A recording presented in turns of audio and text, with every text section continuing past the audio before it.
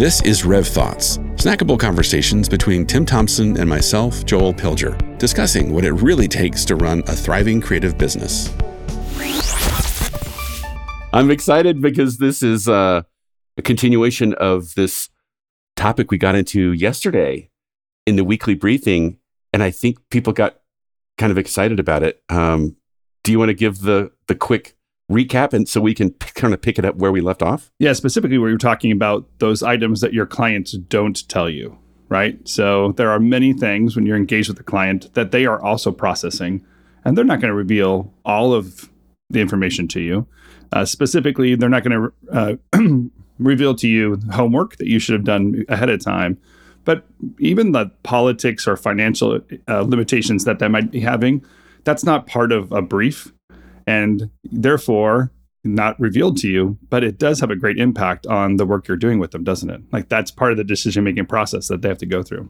Yeah, and you also made the point, they're also not going to tell you why they work with other vendors or agencies instead of you, which I thought was actually a really interesting observation. And of course, we explored, what do you do about that? And I think the big idea was, if you can, first of all, make sure you're positioning yourself as an expert. That's a given, perhaps, especially that's just Rev thinking in general. But if you can then lead with empathy, how can you empathize and ask better questions, lots of why questions that ultimately help you discern those items you were just mentioning. And to be clear, we don't want people to be annoying. It's not just ask why all the time, but right. To discern why question, to be able to ask a question without asking a direct question, or even, again, to do your own homework. So you might understand a why and never have to have a conversation is a big part of maturing in a business ownership and pitching process. But there is plenty of opportunity to also listen what they actually are saying and then make some discernment or have some understanding of what's going on without having to dive in too deep or express the obvious. I'm thinking of the 3-year-old, right? That when my daughter was that age, and yeah, everything was why. It's not please that. Don't do that. Yeah, please don't do that. I guarantee you will lose the pitch if you begin that process. Well, as you and I started to process where do we go from here, I thought it would be a fun idea for us to share these 3 anecdotes really as an illustration of this. I don't know if I call it a technique or a concept, but this whole thought of diving deeper through a why conversation. So I'm just excited to give 3 quick examples here in our RevThoughts format. And as you talk, for me, the first example I have and where this thinking comes from, or this, the core of this understanding comes from my own personal experience. Back when I was producing, I was working for a very large design company, very well known and doing great work.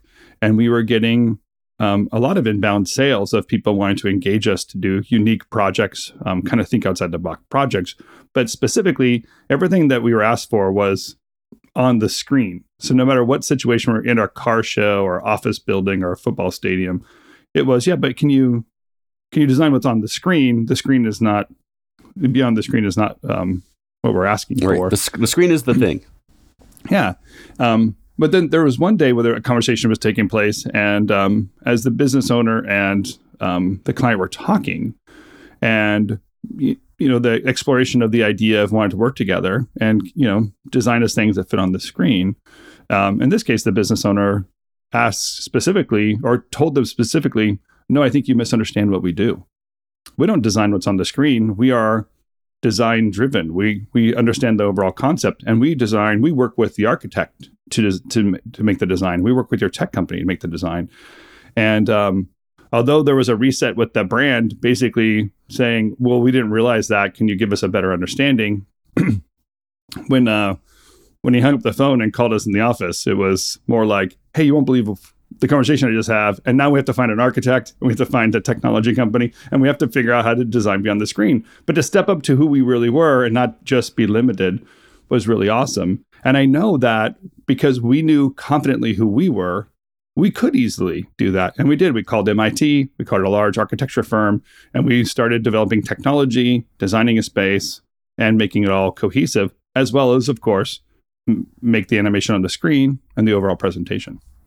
Yeah, you said a really interesting line in there when you said, we knew we could step up to who we really are. That's a really big idea there, because some people would lack the confidence that, some owners would maybe hesitate in that moment. But in your story, you threw it out there, and I'm just going to guess whatever engagement that was potentially about to come in through an inbound sale was probably, I don't know, 1/10 or 1/100th of what the engagement ultimately ended up being.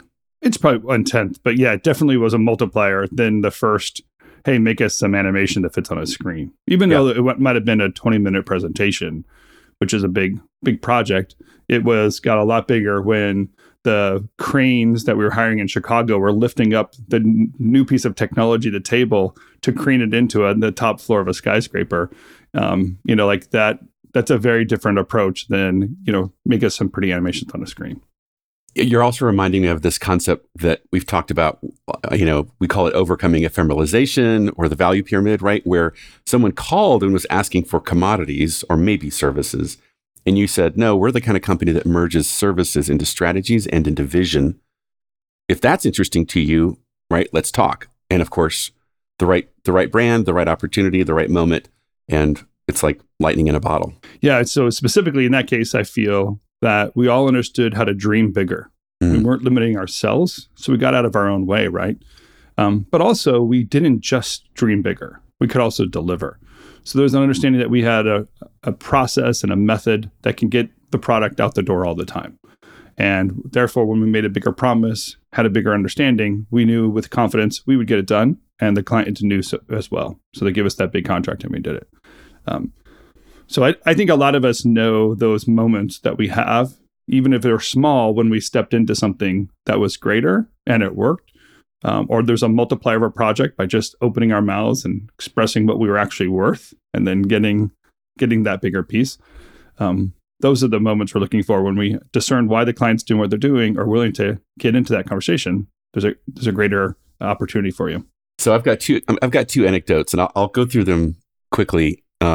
You're going to love both of them, but especially the second one, because it's like an absolute illumination of what we talk about in the producer masterclass.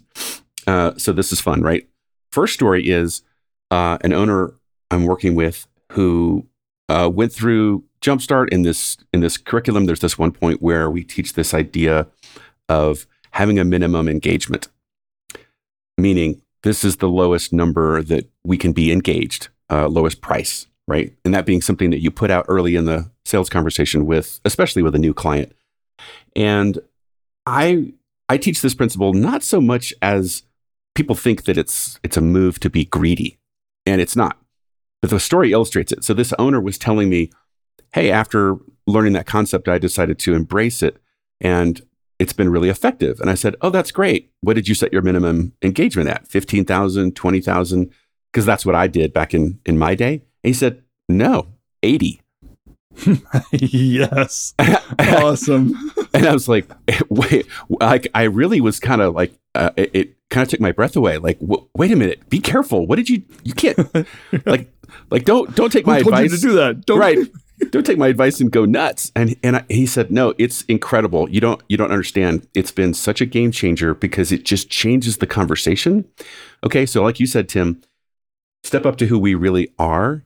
He's doing that in the very first conversation. Like, we're this kind of company. We solve these kinds of problems. We have a $80,000 minimum engagement. If that's not the size of problem that you're looking to solve, I'm happy to steer you in some good directions. But if you are, let's talk. Holy cow, what an amazing qualifier, right? I mean, you're talking about the world in a very different scale than can I execute one item that fits along a chain of other items that someone else is going to fit in at the very end? So a tag or a logo or a bottom something. I mean, anything that starts with a bottom, you should avoid it probably. Mm-hmm. But like that opportunity that the world is bigger and that there is an abundance of need and you're willing to jump into that need instead of just the execution is where your opportunity in your mind starts to grow. So back to our main point here, think of this why conversation that we're advocating. If a client says, whoa, $80,000, like their next question is going to be something like, I don't know that I have that kind of a budget, but what kind of problems are you solving at that level? Right. And the owner gets to have that conversation called, oh, here's what we do. Here's why it's worth that. Here's why it would be that valuable to you. Is that interesting? And of course, in his experience, he's finding that more often than not, those clients go find that money because they are looking for that to make that kind of investment, to get that kind of return and so forth. Definitely inspiring some curiosity, isn't it, with the client? For sure. What do you do? But here's a great thing too, and I think a lot of us know this fear. We're afraid to say that because we know we immediately disqualified ourselves from a certain conversation. But let's flip that and say, no, what you've done is disqualified that client from calling you and giving you lower end product. So you don't want, though, if you're looking for $80,000 minimum engagement, you don't care when that is you're unqualified or they're unqualified for that project. And there is certainly some discernment and nuance to how it goes because it's not a hard and fast rule. You get to make exceptions. So there is some play with that, but starting with that as your standard is an incredible insight on this owner's part. So here's my second story. This is the one you're going to really, really like, Tim. Is another owner, and I think this was yesterday or maybe it was the day before yesterday. This owner I'm helping called me and said, hey, we have this opportunity that a client wants to do a repeat piece of business with us. And the good news is they have $120,000 to do this thing. And I said, great, right? What's the problem? He said, we can't do the project for 120. And I said, what do you mean? Well, it's like a second version of this thing, but because of the parameters they threw at us and the creative solution that we've come up with, we just can't get it done for that budget. Should I go back and tell them we need more money? And you would think Joel's answer would be yes, but no. I said, no, that would be very impolite. When someone says, here's 120, your job is thank you, and then come up with creative that fits, right? Tim, this is why we don't bid or create proposals based off of inputs called, we added up all the hours and all the costs, and therefore our price is, no, you get all the money, and then you reverse engineer, right? You do your splits, you reverse engineer a solution that fits that That's budget. exactly right. Okay. So my client says, okay, well then what do I do? And I said, dude, you're killing me. I'm like, you know this. I'm like, you have to empathize. Put yourself in the shoes of your client and say, if I had $120,000, what would I do? What would actually solve the problem? Forget about all the parameters they've given you. Forget about it, right? Don't worry about their plan. Just solve the real problem. He said, okay, that's pretty interesting. I think they would have that conversation. So he texts me today and says, the budget we're now discussing is $400K. That's almost 400%. Yeah. 300 and wow.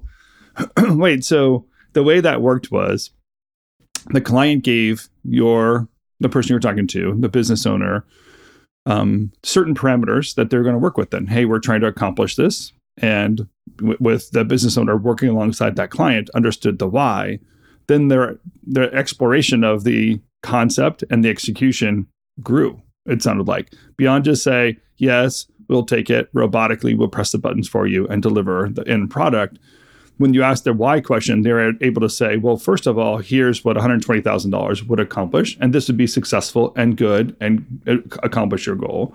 But if you actually want to explore new ideas, there's a greater opportunity and possibly a larger ROI. Let's increase the budget. Wow. Yeah. Yeah. Just, and of course, he's flipping out because we went from this, oh my God, I can't accept this project that this client is just happy to award to me because, right, we're already over budget. We're already out of scope or whatever nonsense he was telling himself a silly story. And what's interesting is it all comes back to empathy. Put yourself in the place of the person you're trying to serve. Really, really understand the problem and then help them see what's possible, right? This is the enormous what power of the creative entrepreneur is. You have the power to help your clients go to places they didn't know they could go. And they're not asking you to press buttons and fulfill parameters. That's what it might look like. But when you say, hey, can we maybe talk about something deeper, more relevant, more meaningful, and make sure that we're truly solving your problem, all things become possible. So the reason why empathy works, right, is that not only are you listening, but you also can be heard, right? And that's where that combination of real work or real connection to the problem and the solution comes about. We often talk about a listening tour instead of a talking tour, and the thought of how do I build empathy, understand empathy within a relationship. And it's a professional relationship. It's just the person gives you projects and you execute them. So we don't need to dive in deep to all personal elements in someone's life, but really to understand what their job is, how that job works, and how they keep score personally is a really big part of getting the project done and making a win. And if you are a creative business owner and you're in this field of delivering things that are subjective in nature, you have a great opportunity to listen and explore a lot of execution, a lot of different ideas that will accomplish that same goal. Great. Yep. Brilliant way to get the project done and done right.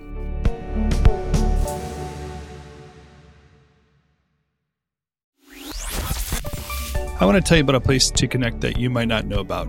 It's our online community called Rev Community. It's a great place to get to know other creative business owners like yourself, to share some thought leadership and read other encouragement, to be challenged in this new marketplace, new technology, ideas, economic trends. And it's a place to research. Check out many of the resources we have online, our videos, and of course, this podcast. Join us today at revthink.com/community. If you're a creative studio owner, feel free to join us today at revthink.com/community. I look forward to seeing you there.